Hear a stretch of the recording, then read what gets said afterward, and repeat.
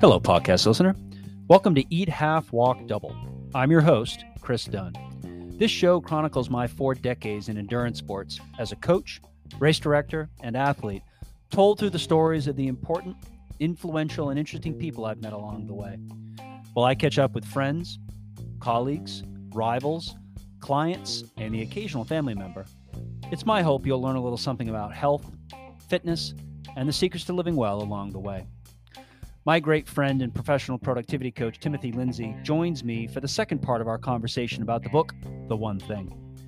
Ultimately, success comes down to being appropriate in the moments of your life that matter the most.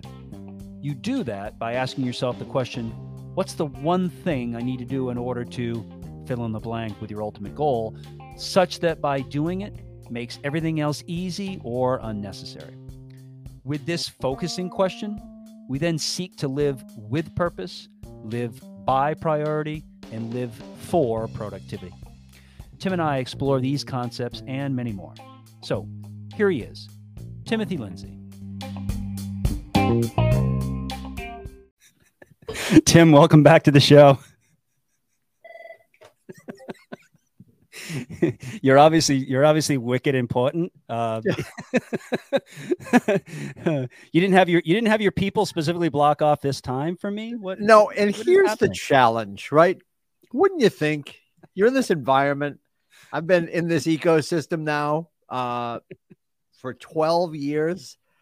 No idea how to do that with the thing. No idea. And I also have learned that apparently at my office, there is an all page, which for obvious reasons, Christopher, they're not giving me the license to run that. I so desperately want to do all pages throughout the entire building, right?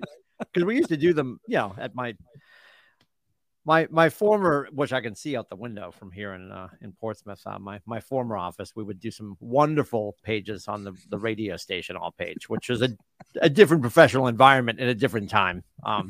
It's probably good that I don't have the all page for my current office. But yes, I apologize for the ring. If people at home are scoring, that's me -1.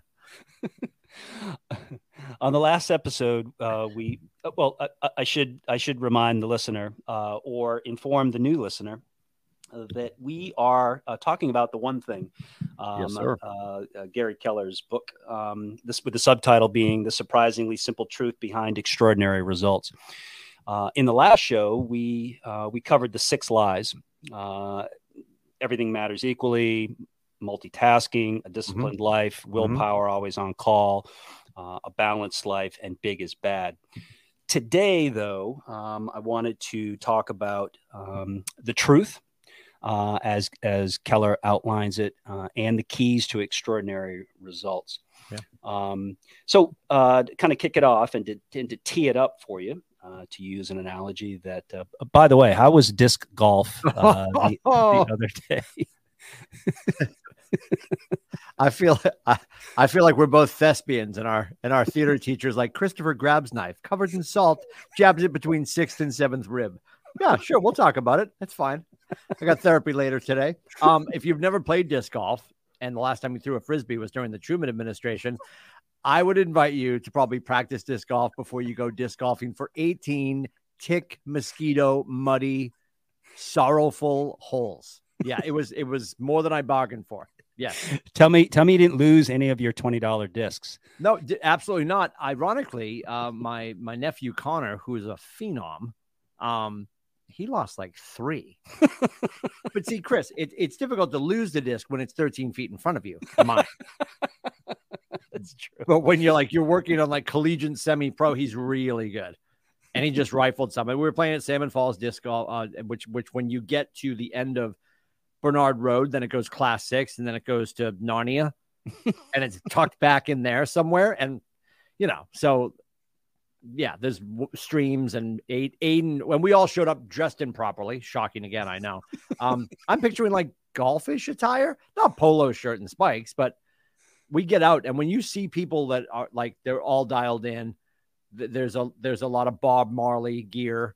They celebrate the broccoli after the round. There's a lot of that going on, and everybody's in like work boots. And I look down and I'm like, I'm in a pair of Adidas Boost. I'm like, oh, this isn't going to play well at all. Yeah.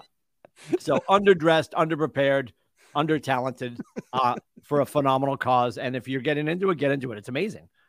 And the mentality behind it is amazing. It's a lot more accessible than having to get arguably a $2,000 bag of clubs that I don't deserve, but I still carry. It took me about my nephew got me online and I shopped up to about $130 and had what I needed. And I found the one I liked, the Meteor. And he's like, just keep throwing that. Yeah. Well, it's crazy. It's one more recreational activity that I don't have time for, but I'm intimately interested in. You're javelining. Is that a word? I just added the ing to javelining. Yeah, you have time, Spartacus. You'll figure it out. Keller says this: the truth about success is that it comes down to this: being appropriate in the moments of your life. So, how do you do that? So, I love that you teed off with that. Back to golf. You could look in Merriam-Webster and look up what a goal is, right? And I'm going to paraphrase here. It's an assortment of activities placed in a logical order to get us to a desired outcome, whatever that ish, right? What is the purpose of a goal? The purpose of a goal is what you just said, to keep us appropriate in the moment. Are you willing to do now what will serve what you want then, right? Are you willing to make the sacrifice of what you truly want to do now? Are you willing to do the rough stuff now to get to where you want to go? And to be appropriate in the moment is, as we define it at our company, that's the purpose of a goal, is to remain appropriate in the moment. Just understanding you've got, and we talked about this before, everybody has their one thing. Everybody has their priority. You woke up today, you knew there was one thing that ultimately had to get executed in your professional life, your personal life, your athletic life. What was that one thing? And nothing else matters. Gary Keller, the author of the book, on his desk in Austin has a note that says, if it's not my one thing, it's just a distraction.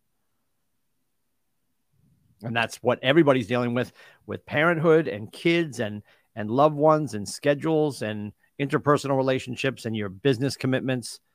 How do I carve out the time? How do I make it possible for me to carve out the time to do, let's just go back to like marathon prep, to do the run that I need to do today, to chronologically prepare myself for the event that I'm looking forward to. So is sleeping in more important than getting the run in? Or do you really want to be happy on that third Monday in April in Boston? Right.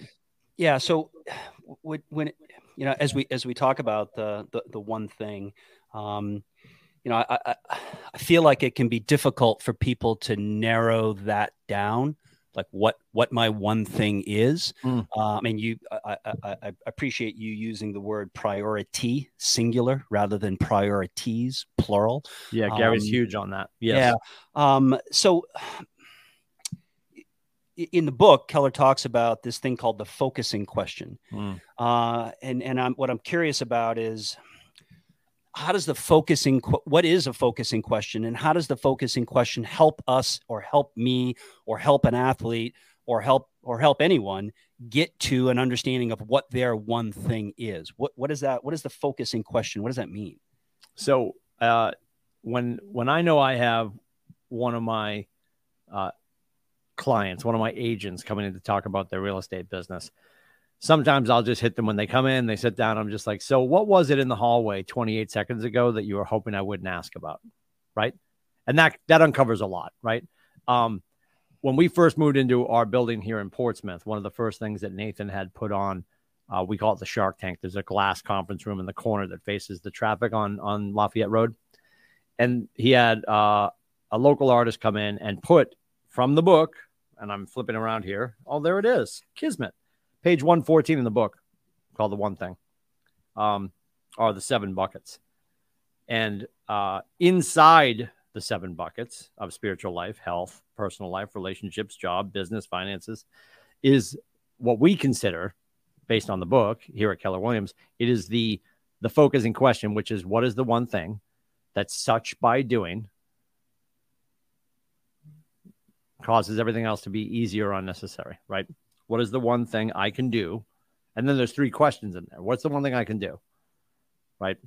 That such by doing everything else becomes easier or unnecessary. And for most people in a sales situation, it's going to be to create more relationships, to generate the lead, to create met relationships from unmet relationships. For athletes, it's going to be whatever their training schedule is that day, right? Like that's their, if they're progressing towards an event. Otherwise, it's going to be their buckets now switch from spiritual life to health to personal life to relationships. And you could correlate it to these, but maybe we drill down deeper, and it's about recovery, right? And preparation, stretching, nutrition, rest. And like when people get into this, when our agents get into this, like, wow, this gets really specific. There's a lot of work here. Welcome. Yeah. Depending upon where you want to go with your business. Depending on are you going to play disc golf because you were going to support an event of one of your friends, and you're probably going to give the discs to your college-bound son, Aiden? Or are you going to the Olympics? It's the former, by the way. I love this quote from Mark Twain because it speaks to that, and it speaks to this idea of how do we get to that focusing question? How do we get to our one thing? And Mark Twain said, "The secret of getting ahead is getting started. The secret to getting started is breaking your complex, overwhelming tasks into small, manageable ones, and then starting on the first one." Right. So, with that idea, then, as we're coming up with this focusing question, I really like the concept that Keller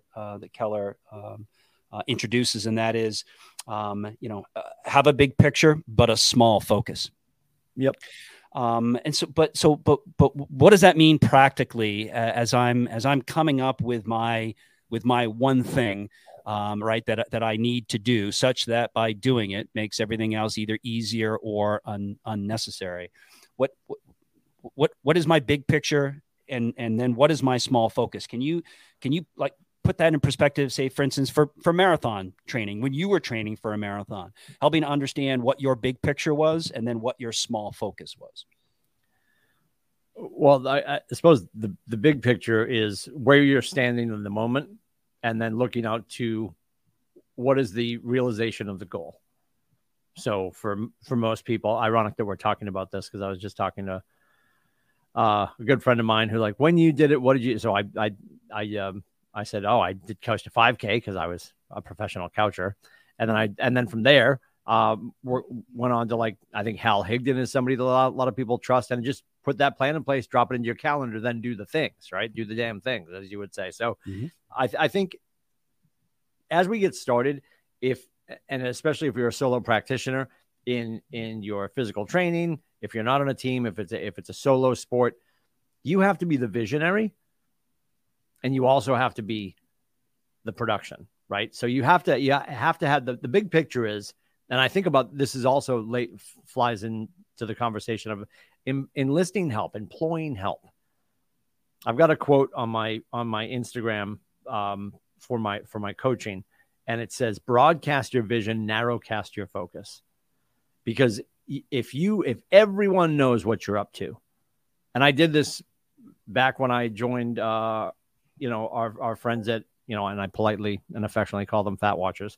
When I first lost my weight, I made sure everybody knew, right? And not that I needed somebody to slap a donut out of my hand in the hallway, right? But just like high level of accountability. So broadcast your vision, broadcast what you're up to, so people will be part of your journey. And then there's all this strategy we can talk about. You've got to execute. So what do I do today? I've employed, but I can't just sit there. It's like when people join a gym. Well, I've got the thing on my keychain. Cool. And you're probably going for bagels and pizza. And I mean, no offense. We love them too, right? But did you get on the treadmill? Did you lift the weights? Are you drinking the water? What can you take action in today? And then simplifying it, because I think in everybody's industry, whatever profession you're in, I think we love to fancy ourselves rocket scientists and brain surgeons. And it always falls back to simplicity and ease. And simplicity is, do you have the tools? Do you have the systems? Do you have a game plan? Which you could Google right now. How do I prepare for the 18 weeks? And you would find Hal Higdon and others. But then you've got to marry that to execution, which is, what am I doing now? So many people. I one day, Christopher, I will learn how to silence my phone here. And nobody calls me all the other times. It's like it's staged. I want to feel important for the podcast. Go down the hallway and call me. Yeah.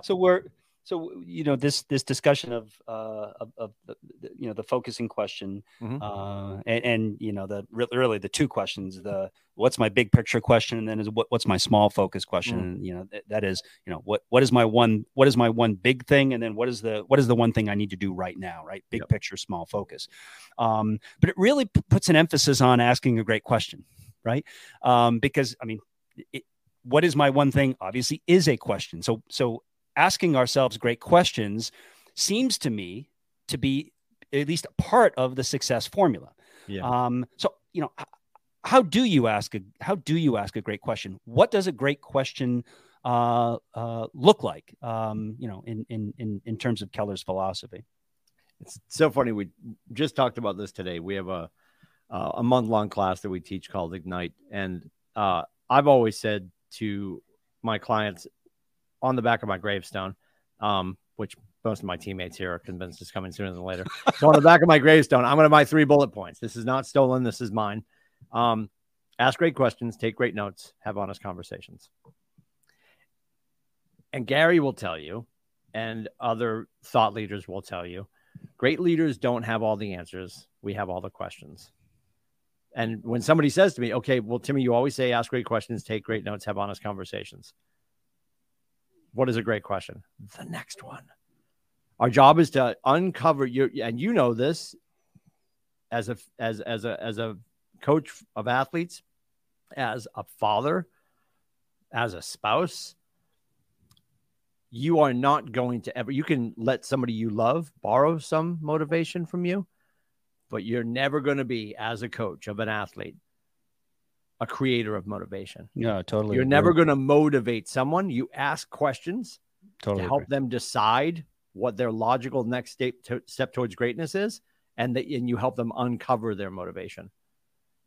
Like, I love the term motive aid. My job is to aid you towards your motive, right? Which is geared towards your goal. We uncover motivation by asking great questions. And it's, what's your logical next step?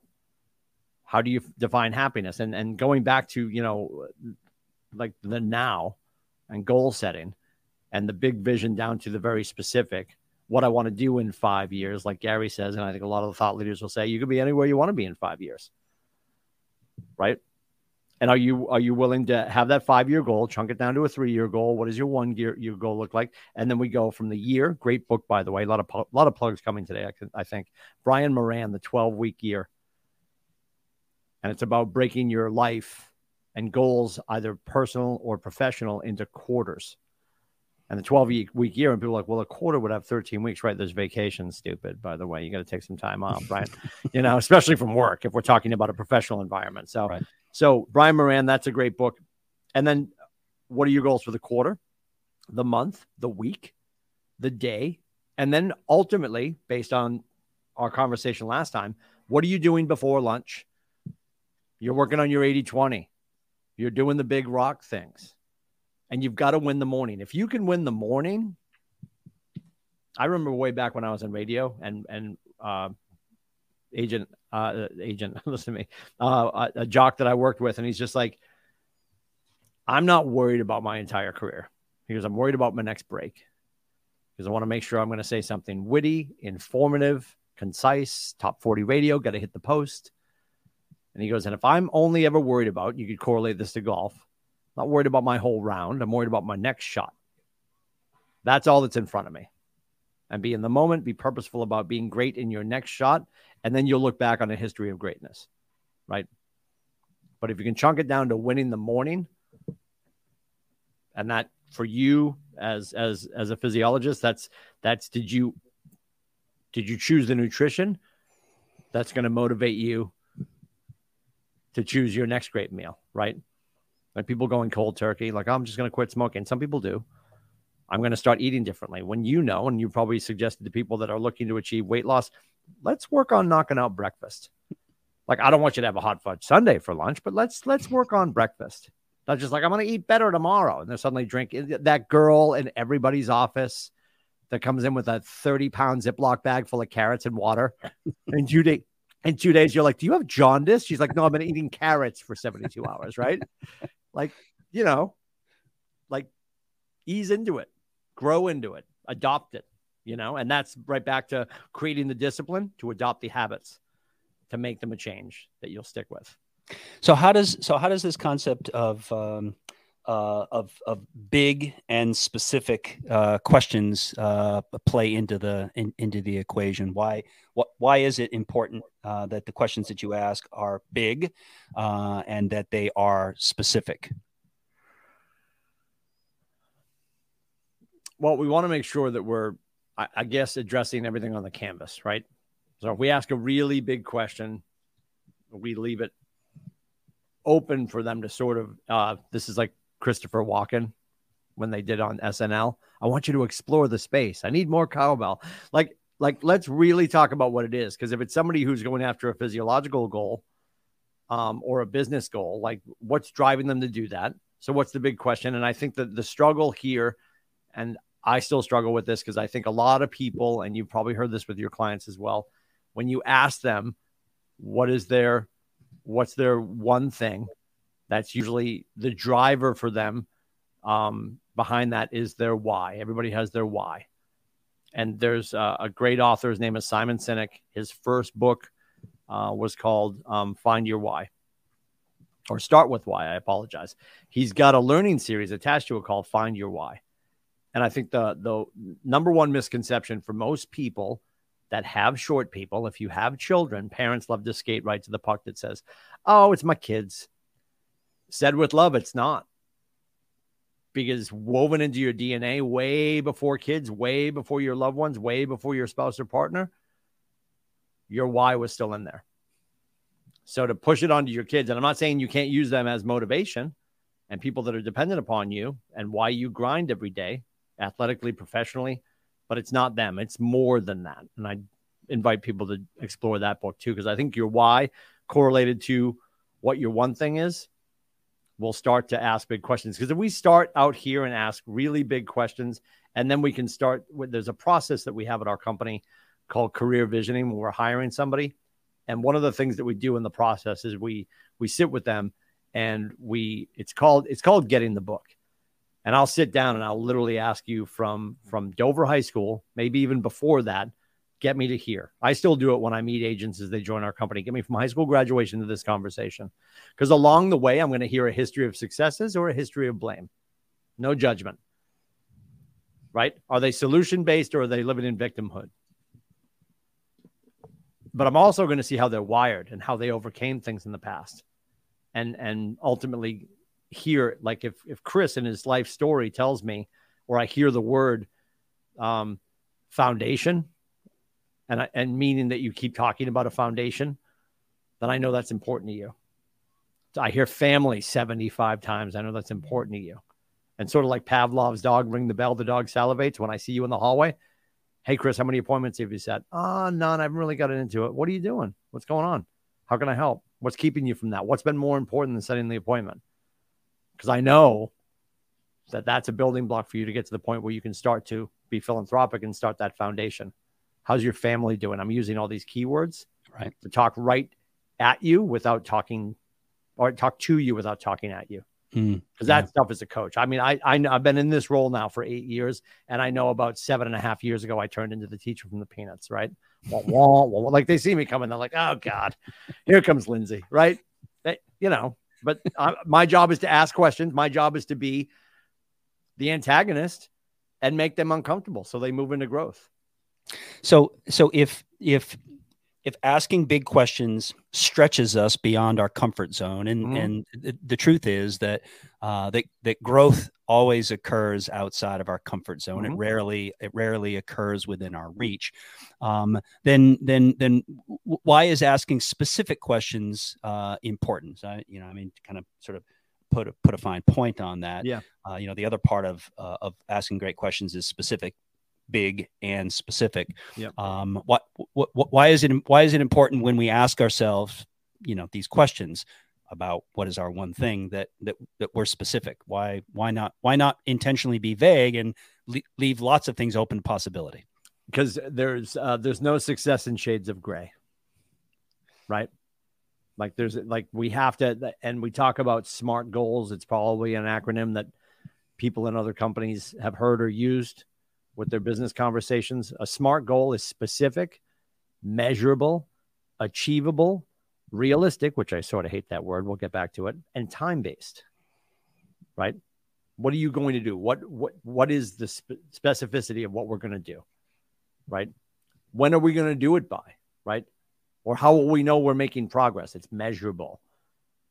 I'm measuring my waist. I'm measuring my body fat. I'm jumping on the scale. You're coming over and I'm running my 40-yard dash. God help us, right? Like you do with Aiden, right? You put him through his paces to see if he's grown. Except I'd likely time you with the sundial rather than a stopwatch. Yes. We're getting there. And then is it achievable? Do you have everything you need to get it done? And I struggle with the realistic because I'm sure you've heard it. I hear it in business conversations. Well, all right. Well, what's a realistic goal for a new agent? Well, I don't know. I'm still getting to know you. And did you come here to do realistic things? Everybody usually comes into real estate to leave their other profession, to make an inordinate amount of money and to create more free time for their loved ones to spend that inordinate amount of money, right? And then it's time-based. When are we getting this done by?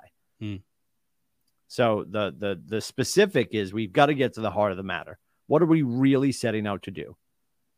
Because, I want to sell this many homes, start my foundation. Okay, where does all of this start? Walk it all the way back to the tip of the pencil, which is doing what you need to do right now in the moment. Goal setting to the now. Yeah, right. I mean, that's what I was picking up on, is that the specificity part gets to the small focus. It helps you to understand what you need to do right now. The big concept helps us to understand where we're heading, what we are ultimately working toward. But being specific helps us to determine the now. One of the other things that Gary talks about, he's got a class that he teaches, and I think we might have touched on it before, is called Quantum Leap. And I think when people hear that, they think of the Bad 80s Show.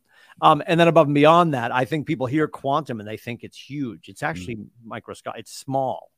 And if you think about taking a flight, whether the pilot's flying or not, autopilot or not, when you leave Boston to fly to Austin, Texas, Boston, Mass to Austin, Texas, that is not a straight line. There are millions of micro fixes taking place along the way to keep that plane on track. And that's more to it as well. It's about a lot of small things. They talk about it in the book too, with the dominoes, right? It's one small action and they're stackable and it's compounding interest. He's an overnight success. No, you weren't here for the last 8 years. Yeah. You missed the prologue. Keller also uses I think a really powerful visual in the book when he begins to talk about extraordinary results. And that is this, for lack of a better way to describe it, it's a success pyramid that has 3 levels. If you think of a pyramid, the bottom part of the pyramid is the widest part of the pyramid, all the way up to the tippity top. So there are 3 levels to this pyramid. Can you describe that to the listener? So when people want to be successful, or when people get into anything, we immediately want to become, or we want to bring our God-given talents in, right? Be entrepreneurial, right? And I always say this to my agents: you're not allowed to frost the unbaked cake. It's always a food analogy, right? Like, you just don't get to do that. You got to be foundational, right? When we're talking about the pyramid, and I'm trying to find the page in the book we're on here as my reference point. Where are we? Do you know where we are? Yeah, I believe you're gonna find that on. Are they reading along at home? That's my question. I'm joking. I was just going through these chapters earlier too, and yeah, you're gonna find that on page 133 and 134. But 133 is the page that you're looking for. Yep. Figure 22. Yep. Figure 22. Of course it is. Of course it is. So being foundational and starting with, I mean, and this goes back to what's your why, right? Right. Yeah. And why are we doing all this? Now, again, the overnight success plays right back into this image because the graphic they use in the book is the iceberg. And all people see is what's getting done. People see, well, really, and it references as productivity, but it's the results, right? They don't see the purpose, why you're doing it. Because when we talk to people, why you're doing this, you would think, well, they're doing it to win this race. They're doing it to be part of this team if we're talking about athletes. But sometimes it goes not way off track, but it goes to a much different place. And we find this when we do getting the book and career visioning, that they're like, well, it's because I want to, I really want to edify my family name. Like nobody else in my family has ever done something like this. And that's the differentiation between what I think most Americans would call success and significance. It's not about the money. And people say that, you're like, well, we're here to be profitable. It's a business. Yes.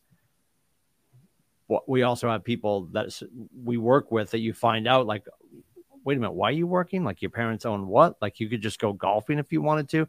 For those people, it's usually about significance, not success, right? So finding out what their purpose is. So we know, why are you doing this? Everybody gets up, right? Some of us have the pleasure of working from home like yourself, Christopher, but a lot of people get up and get into a car and drive away from their loved ones. Why? Right? What is driving you, literally and figuratively driving you away from your family to go do this thing? What is that? What's that purpose? Right? And then every day, our list of things to do in that goal, because it's changing, it's ever changing. I mean, there's a lot of things that you do every day, that people do every day, but based on who you're interacting with, the list of to-do things, and we talked about the 3Ds last time, you're going to have, and I think he's hyper clear about being singular here, your priority for the day. So mounted on purpose, priority into productivity. What do I do? So this is why I'm doing this, right? This is what needs to be done today to get me there. And these are the actions, right? There's the plan and the action, right? So the motivation, the plan, and the action. What's my actionable item? So really the purpose, that foundational element, is my big picture. That's my big picture. My priority is my small focus. And by doing the right thing in the correct moment consistently, yep, that will yield productivity, right? So sort of kind of continue with that line of thinking, then, Keller, when Keller talks about purpose, he talks about living with purpose. And we're going to have some story time here, if you don't mind me reading a story. Sure. This is actually from the book. It's called The Begging Bowl, and I think it bears reading because it's incredibly powerful. And I want you to comment on it after I read it. So this is a story from the one thing called The Begging Bowl. Upon coming out of his palace one morning and encountering a beggar, a king asks, "What do you want?" The beggar laughingly says, "You ask as though you can fulfill my desire." Offended, the king replies, "Of course I can. What is it?" The beggar warns, "Think twice before you promise anything." Now, the beggar was no ordinary beggar, but the king's past life master, who had promised in their former life, "I will come to try and wake you in the next life. This life you have missed, but I will come again to help you." The king, not recognizing his old friend, insisted, "I will fulfill anything you ask, for I am a very powerful king who can fulfill any desire." The beggar said, "It's a very simple desire. Can you fill this begging bowl?" "Of course," said the king, and he instructed his vizier to fill the man's begging bowl with money. The vizier did, but when the money was poured into the bowl, it disappeared. So he poured more and more, but the moment he did, it would disappear. The begging bowl remained empty. Word spread throughout the kingdom, and a huge crowd gathered. The prestige and power of the king were at stake. So he told his vizier, "If my kingdom is to be lost, I am ready to lose it, but I cannot be defeated by this beggar." He continued to empty his wealth into the bowl. Diamonds, pearls, emeralds. His treasury was becoming empty. And yet the begging bowl seemed bottomless. Everything put into it immediately disappeared. Finally, as the crowd stood in utter silence, the king dropped at the beggar's feet and admitted defeat. "You are victorious, but before you go, fulfill my curiosity. What is the secret of this begging bowl?" The beggar humbly replied, "There is no secret. It is simply made up of human desire."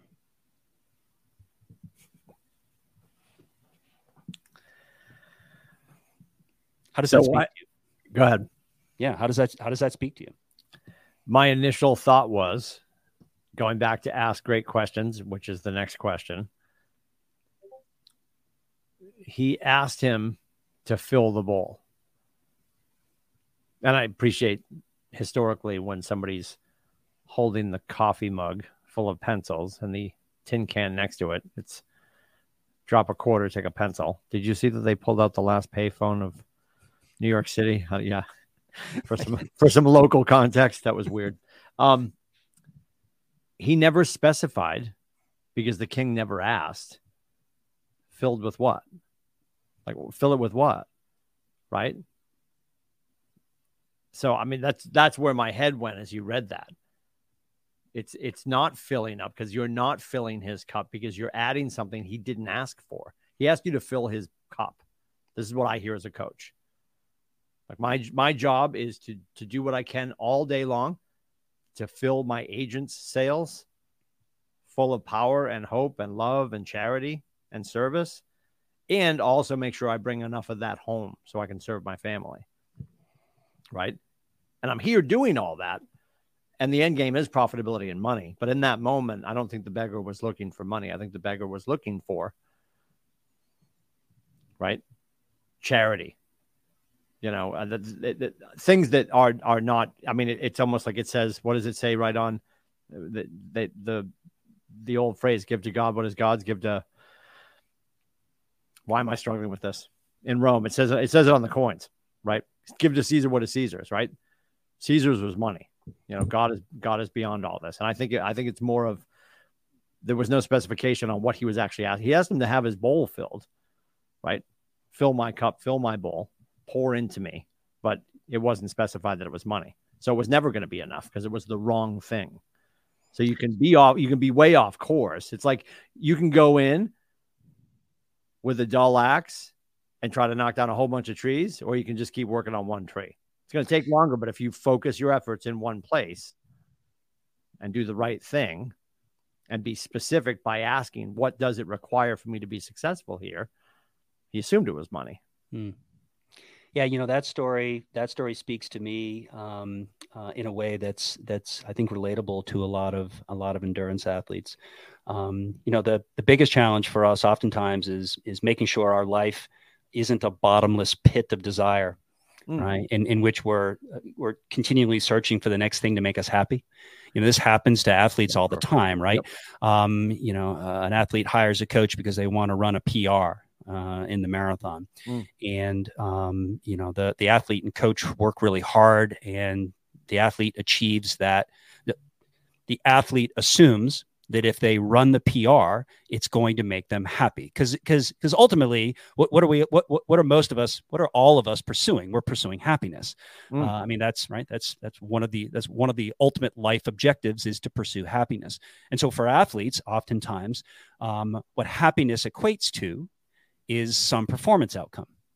And athlete works really hard and accomplishes their objective, and they run a PR. And for a very short period of time, they feel a tremendous amount of happiness and satisfaction. But in a similarly seemingly very short period of time, afterwards, that feeling of happiness disappears. Mm-hmm. And they begin to think, well, if I just ran a 3:30 marathon, I wonder if I could run a 3:25. And they continually move on to the next thing to make them happy. So in a sense, right, it's not the outcome ultimately that leads to happiness, right? It's the journey. It's who we become in the process of working toward that goal. Well, I mean, do you see that? Do you see that in your coaching? I think the correlation you just drew with success being the PR, success being I finished Boston, success I went sub 4, success I went sub 30. Who did you meet along the way over the course of the 18 weeks? And I talk about this with our agents here. If you're planning, and we encourage them to do quarterly events, because then you can spend 90 days around your event each quarter doing lead invitation instead of lead generation, and it's more fun to invite. How do I create value? So that goes also back to success and significance. You are successful that you finished your marathon. You were successful you ran a PR. Who were you significant to along the way? You said to me way back when, and a lot of people did, dude, this is not about April 15th. This is about the 18 weeks leading up to April 15th. April 15th is a celebration of all the work. True. But the best part of doing it, which people will disagree with you midwinter when ice is slamming off your bedroom window at 4:30 in the morning, the best part of this is the morning run. The best part of this are your long runs. The best part of this is the taper. The best part of this is going home to eat sushi at your parents' house. Afterwards, of course, not the night before. Bad idea. Very bad idea. Yeah. Right. But I think that all plays into it. It's success and significance. Right. And it's not about the event. It's about, to your point, the journey and the growth on the journey. Yeah, it's although, as you know, that's not necessarily always an easy sell because the mindset is all based on the destination, is all based on crossing that finish line at that specific time or crossing that finish line in a certain specific finish place. And yet, again, ultimately, those rewards do not lead to long-term sustainable happiness. They lead to short-term happiness, which eventually fades, and then we get this pit in our stomach, like, I could give more. I could do more. And it's this eternal search for happiness that ultimately just leaves us in a kind of a, it leaves us in that limbo, that state between unhappiness and happiness that we have this incredible feeling of being unfulfilled and feeling as though we have unfulfilled promises that we've made to ourselves. And quite honestly, I think that's a pretty miserable way to live, right? When you feel like, once I reach the mountaintop, to use another analogy, that's going to be the pinnacle for me. And I am going to, I am going to have achieved everything in my life that I wanted to achieve. And once you stand on top of the mountain, you look out over the rest of the mountain range and realize there's another mountain out there that's actually even taller. Yep. And all of a sudden it's perception too. And with all the stupid crap we'd done over the winter with snowshoe racing and stuff like that, I only did Washington once. And I remember you and other people saying, just calm down. You're looking at your half marathon time. And I was a slugger. So I'm like, okay, then I want to get to the top of this gravel pile in under 2 hours. And I think I got to the split at 55 and I'm like, just don't die. Just don't. And I got up there and I forget what I was, but I was sub 2, thank God. But we know the rock stars do this in 50 minutes. Right. And we witnessed this. I remember, because the studs, like you leave the parking lot and most of them are halfway up the mountain and I'm still trying to get out of the parking lot. And it's just like yelling, please don't die. And I remember seeing just some really phenomenal athletes that you and I know coming back down the mountain with their hands on their hips because it wasn't their day. And that to me is a terminal position. Like I never got to that space and I ran to keep myself going. I wasn't running to run. Like, I don't know how to explain that any better unless you've gone through a weight loss journey and all that stuff. It was the thing I was doing to keep my head right. And I thought to myself, my God, because they were going to be 2 minutes behind their PR or whatever. It was a fait accompli and they were heading back to their car. And just pulling the ripcord but for them, that's fine. But to your earlier point, you went from your 5Ks to your 10Ks to your halves. And at some point now you're just like, okay, what else do I do? I'm doing full irons. And that takes a lot of prep to do them. And then you're trying to PR on these full irons, and you're chasing, as Matthew McConaughey would say, I'm chasing myself. I'm chasing my future self. And you and I both know, as you're doing this, you're getting grayer, things are changing, and you're like, I don't know how much more I can do this. And there's going to be a dissatisfaction with what some other pedestrians are watching, saying, man, look at you, Stacy, Ted, you've crushed all these things, but they're only looking at their next. I'm as good as my next race, my next finish.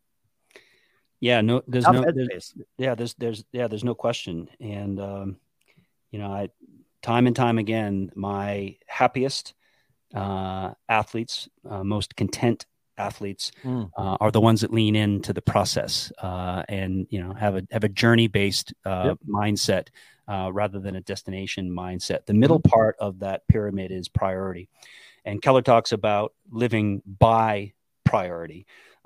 Specifically, he talks about goal setting to the now. Now, you referenced this a little bit earlier, but I want you to expound upon it a little bit about this concept of goal setting to the now. This idea of we live by priority. Yeah. So this all correlates so well.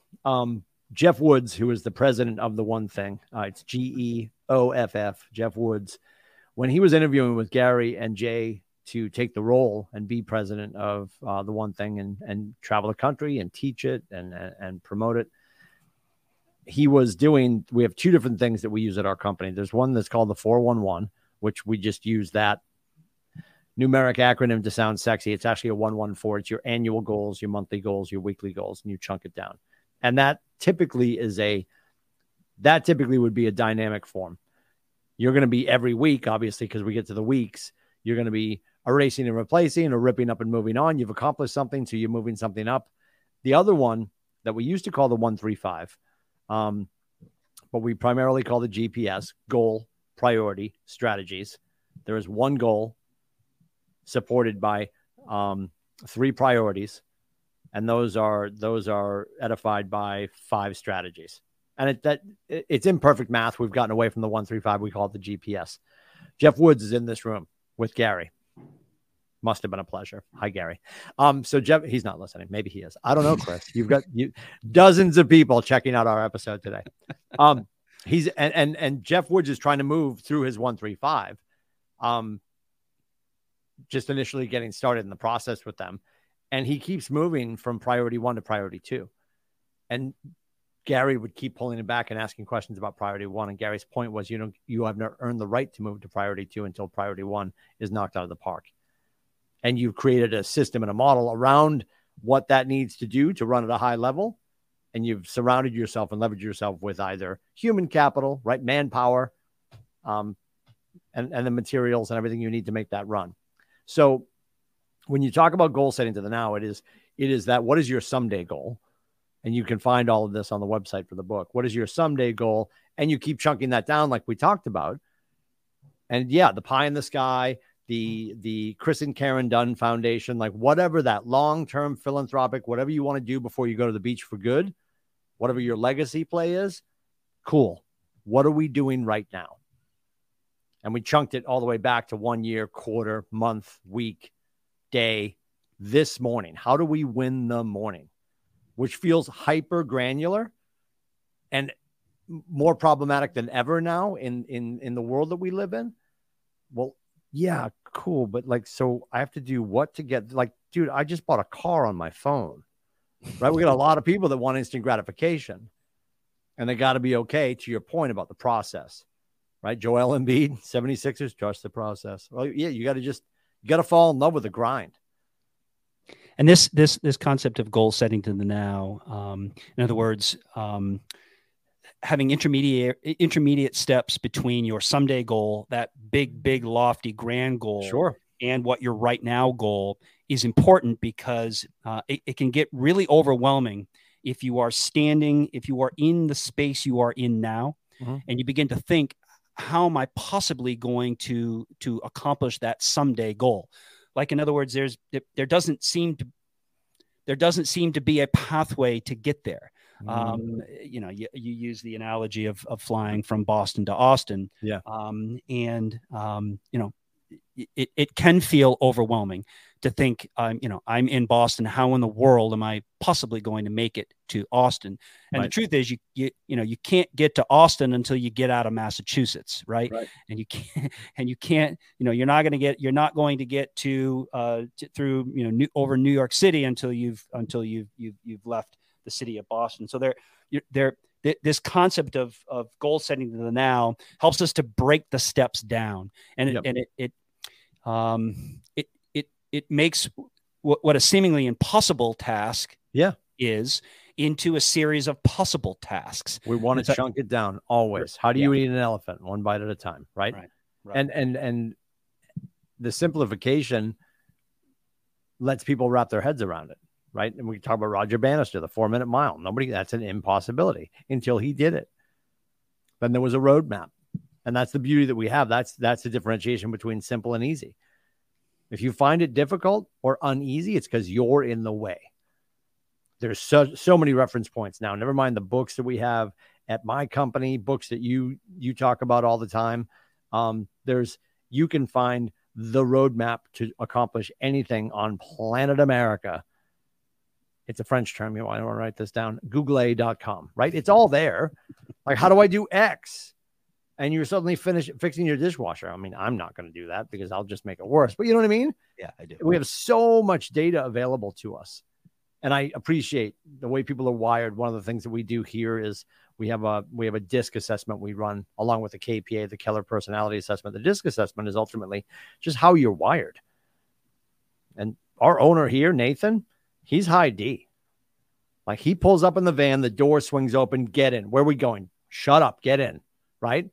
And I'm sort of cool because I'm a high I. Like, I get to get in. We're probably going to listen to the radio, maybe stop for lunch. I can talk because I don't know where we're going, but I get to talk. But if you're an S or a C, a supporter or the coordinator is like, where's the map? Do we have enough gas? Did anybody pack sandwiches? Right?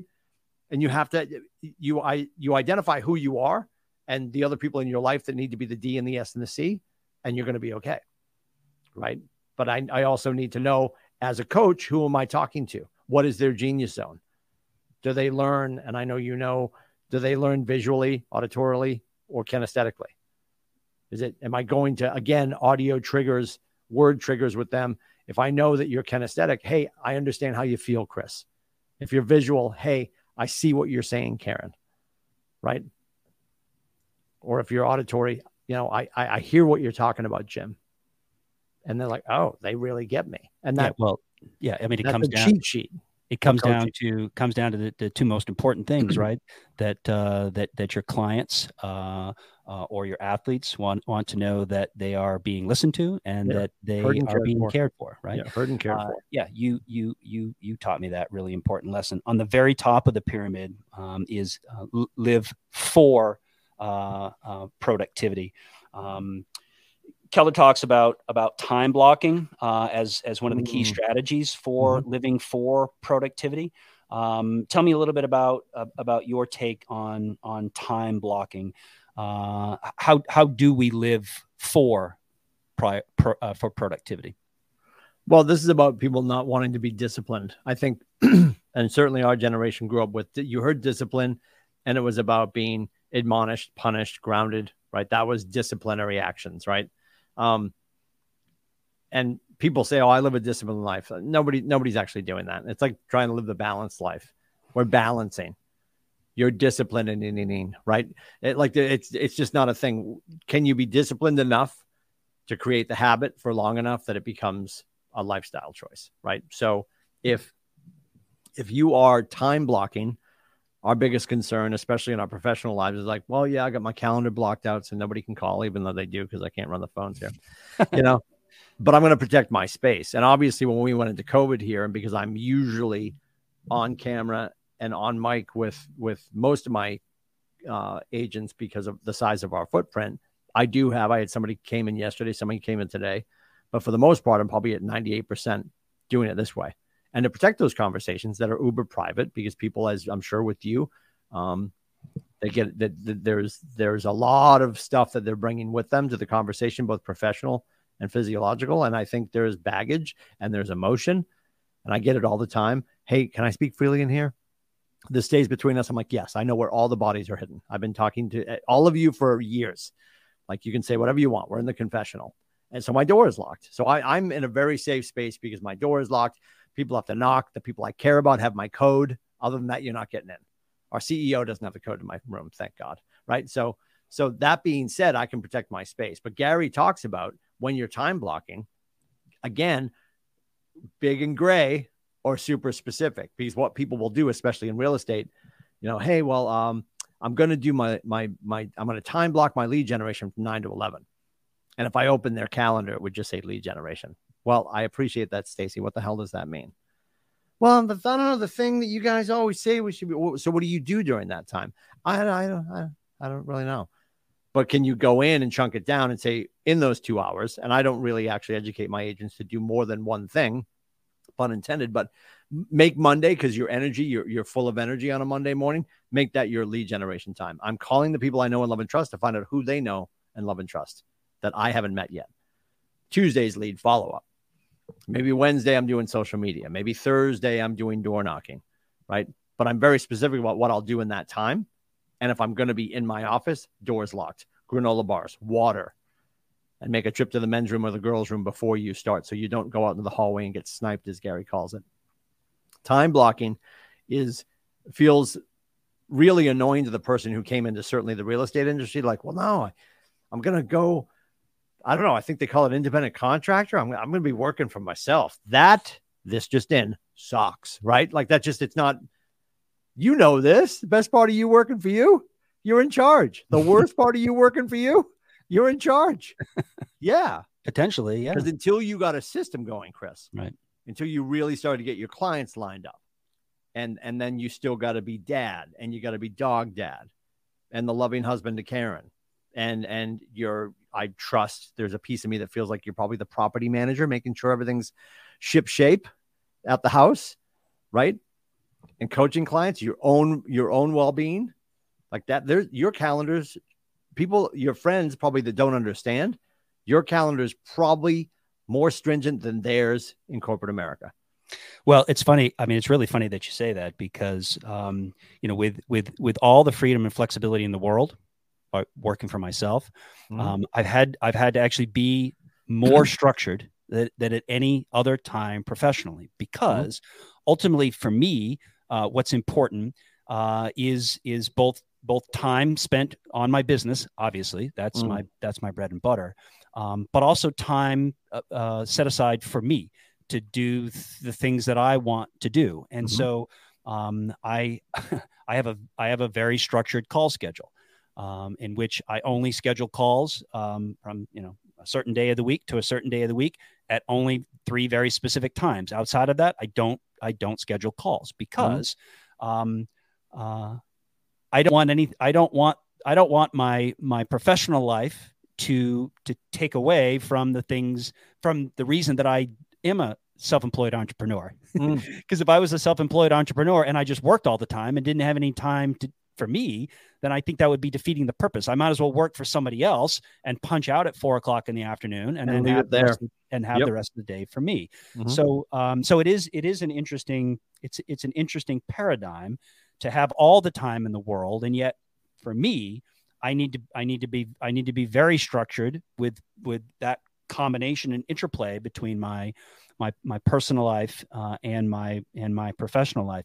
Let me ask this follow-up question as it relates to time blocking for you personally when you were training for marathons, right? So I mean, at the time you were you were a professional, you were a father, you were a husband, so you had all these other things going on too, and you were also training for a marathon. How did you do it? Did you time block out your physical activity pattern? Like when you were super busy and you added one more thing, that is training for the Boston Marathon, how in the world were you able to be productive?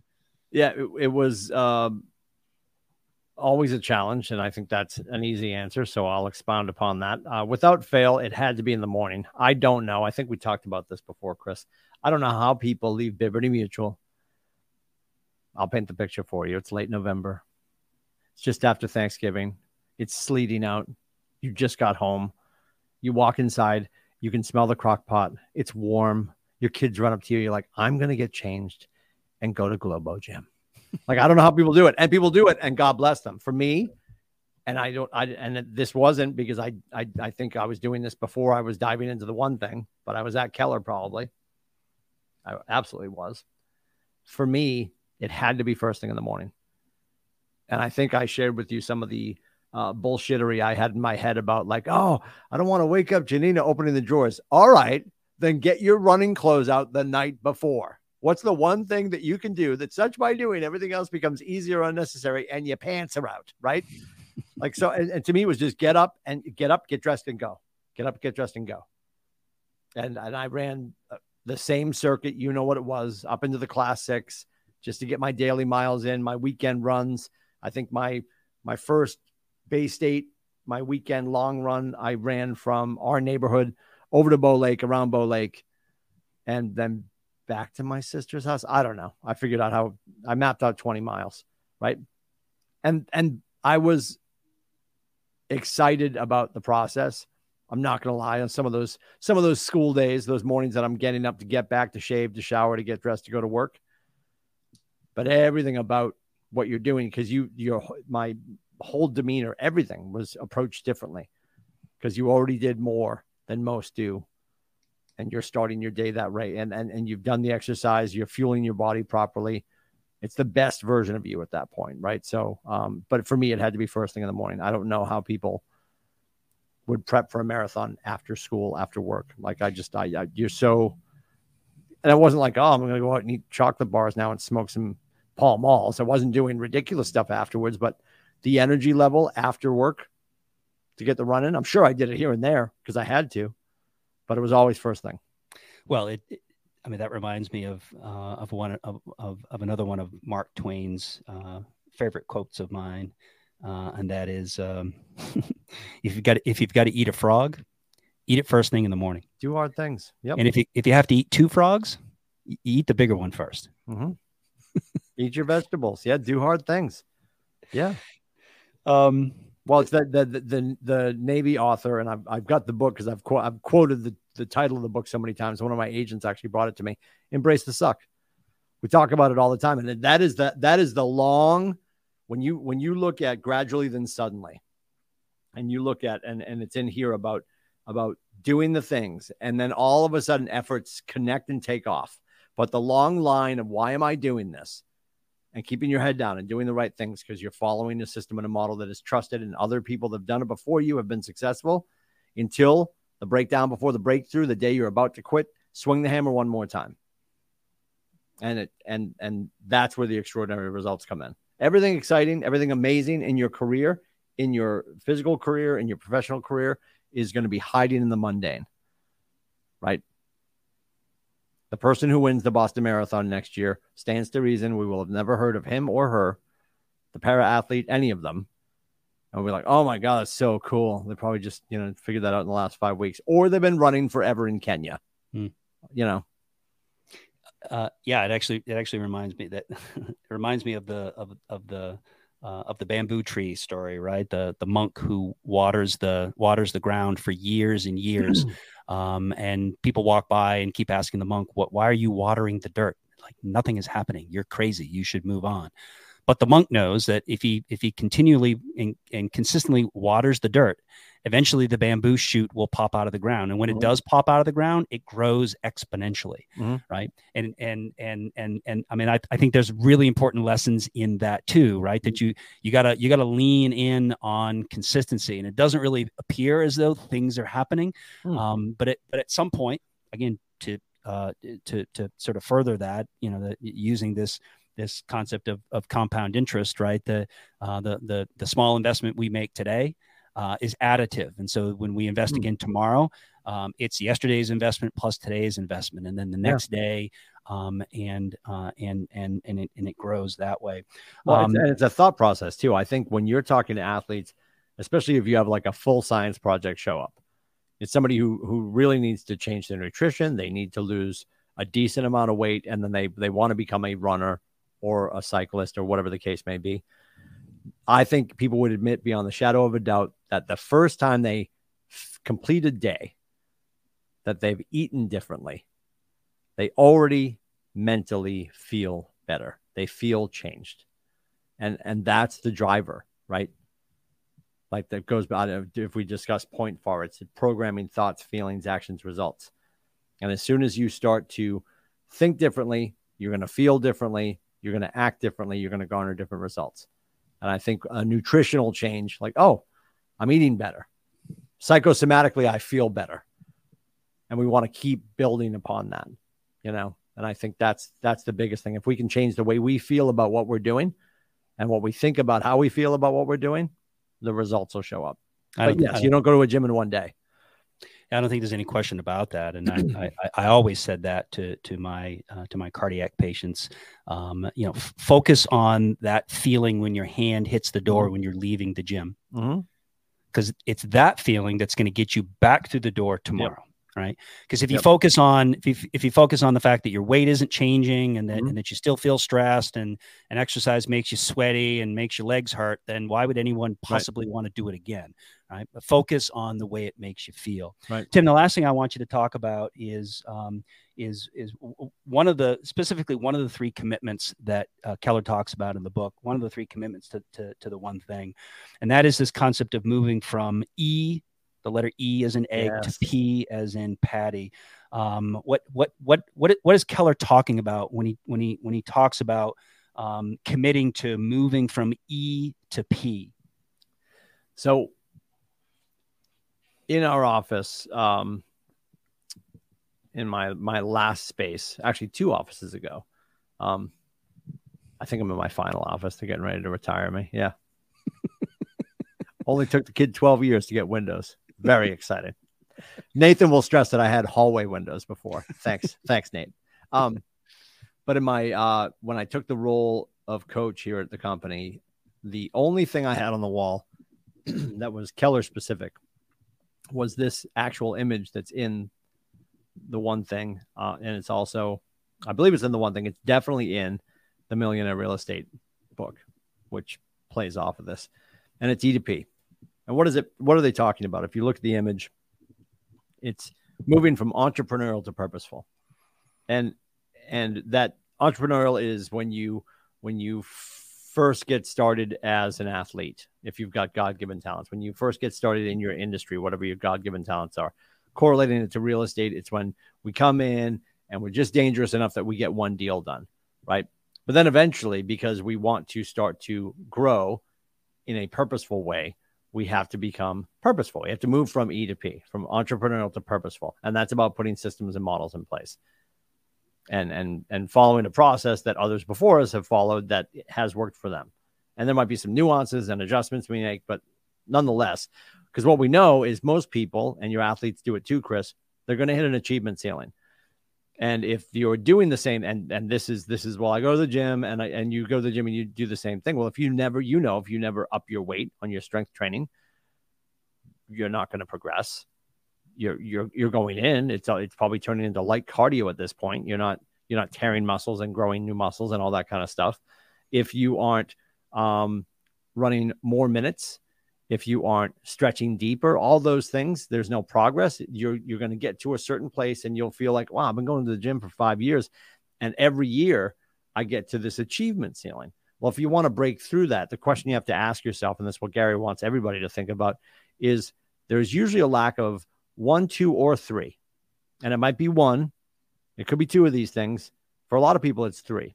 You're missing in order to make that breakthrough. Otherwise, people go into resignation. And they're like, well, I'm just going to go back January 1st and go to the gym and do the same things again. And I think there was a quote about that from our good friend Einstein, right? Right. Keep doing the same things and you're waiting for different results. Right. We call it insanity. So you have to ask yourself, in your professional life or in your physiological life, do you require a tool, a system, or a relationship? And I would argue it could be all three. And the reason for this is with your javelin and inning, right? Making that a compound sentence. With me and my golf clubs, with me with my golf discs that I bought. I had the tool. Did I know what I was doing?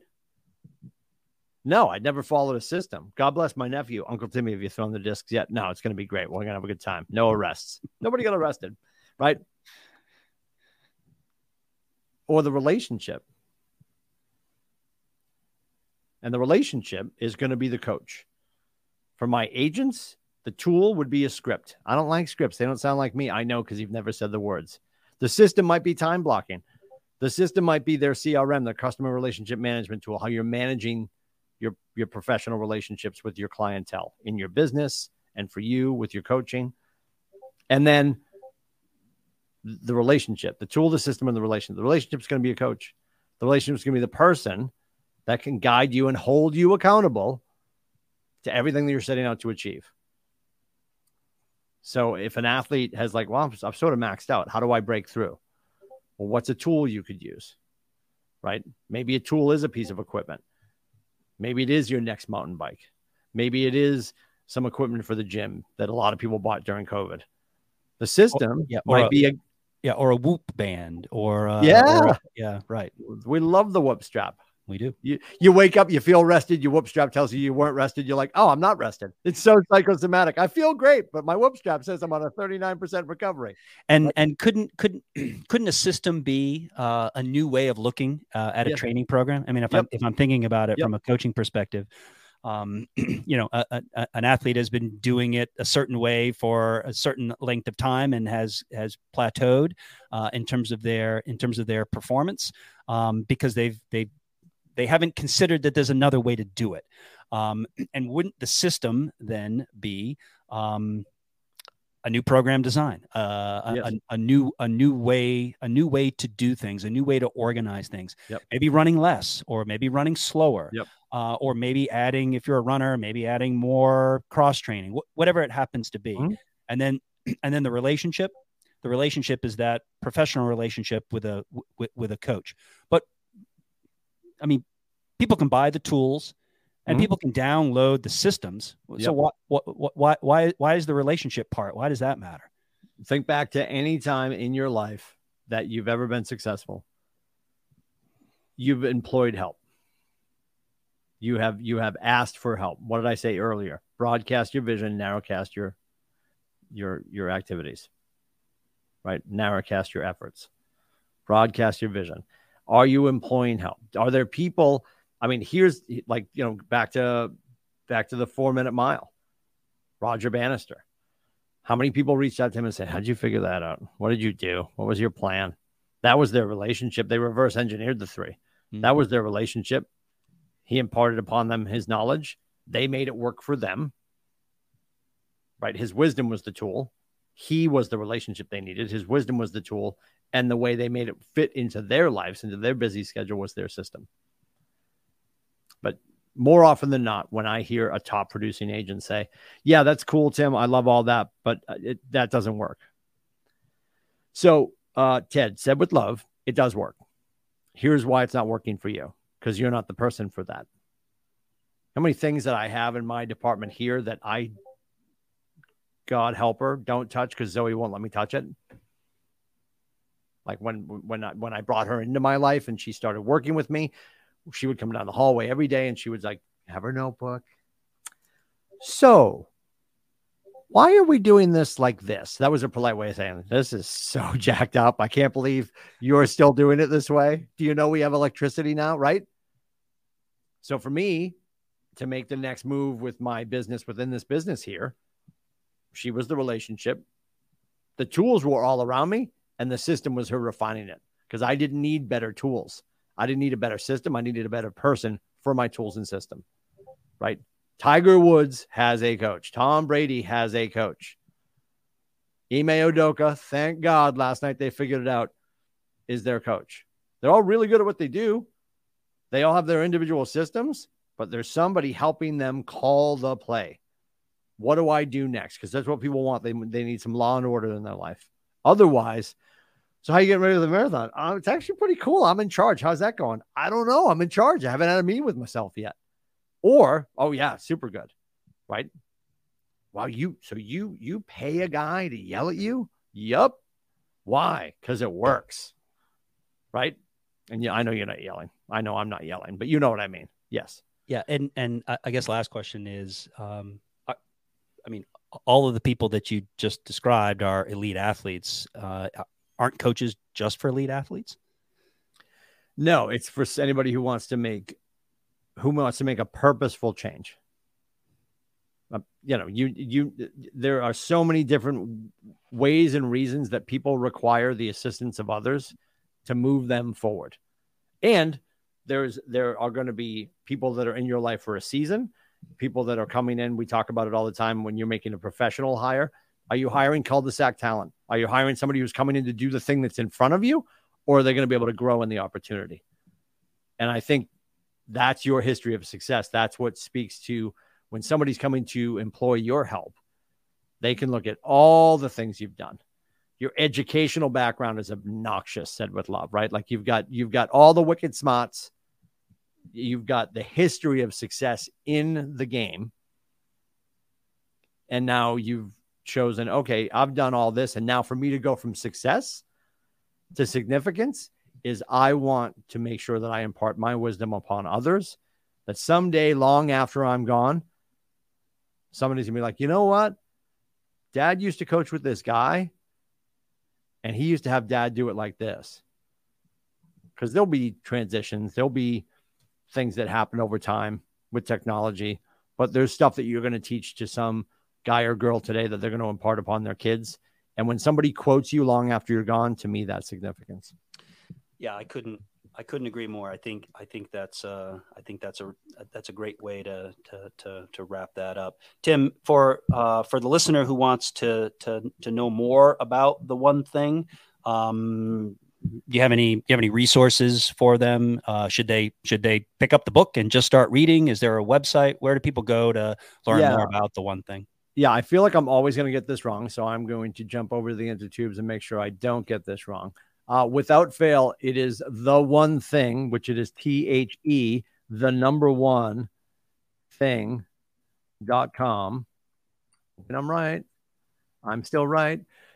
So THE, the number one thing.com. And if you go there, you can book a call. You can become a member. There are events that primarily run out of Austin. That's where headquarters is for Keller Williams. That's where Gary's from. And there's a bunch of resources in there too with the GPS, the 411, simple worksheets that you can keep digital if you don't want to kill a tree.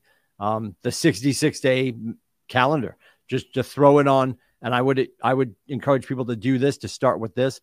If you can say, hey, tomorrow I'm going to get up and I'm just going to start with breakfast. You put that 66-day calendar on your fridge, and whatever your one thing is for the next 66 days, and there's arguments about whether it's 21 days or Gary, they came to the consensus it's 66 days to hold the discipline to create a habit that is good for you.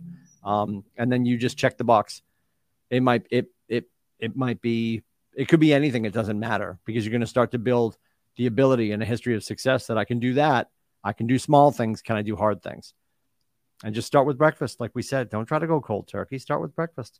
And if you miss a day, start over, because it needs to be 66 days straight. That's probably the coolest tool on there. It's a great book, phenomenal book. Yeah. I mean, I really like the idea of habits are built one day at a time. Mm-hmm. Right. And if you fall off the wagon today, then tomorrow's a new day. Yeah. There's always an opportunity. I think when people are talking about weight loss or building their strength, and they're like, yeah, I feel like I'm never going to get there, I would always say to people, would it be okay if you died trying?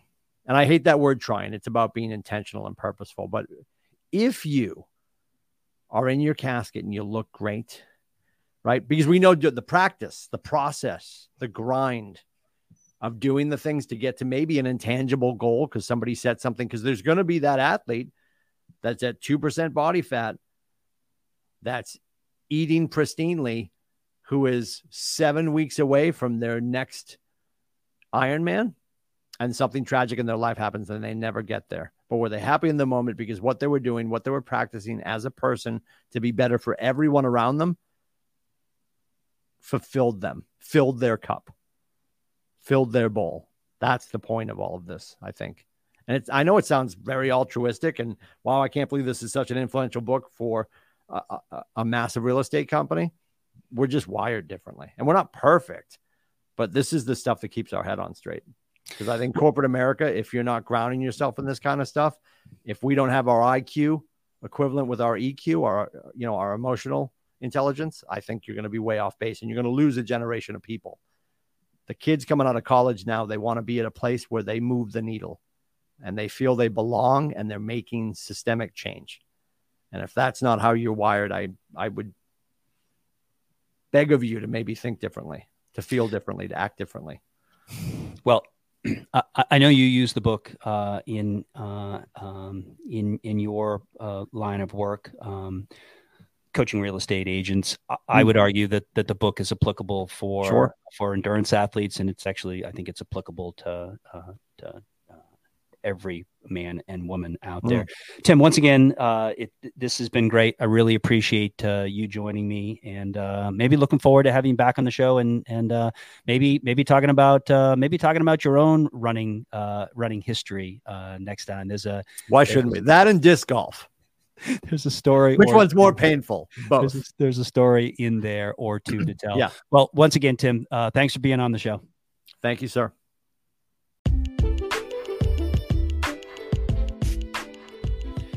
Nearly every athlete I've coached made the mind shift from an entrepreneurial to a purposeful approach just prior to reaching out to me for the first time.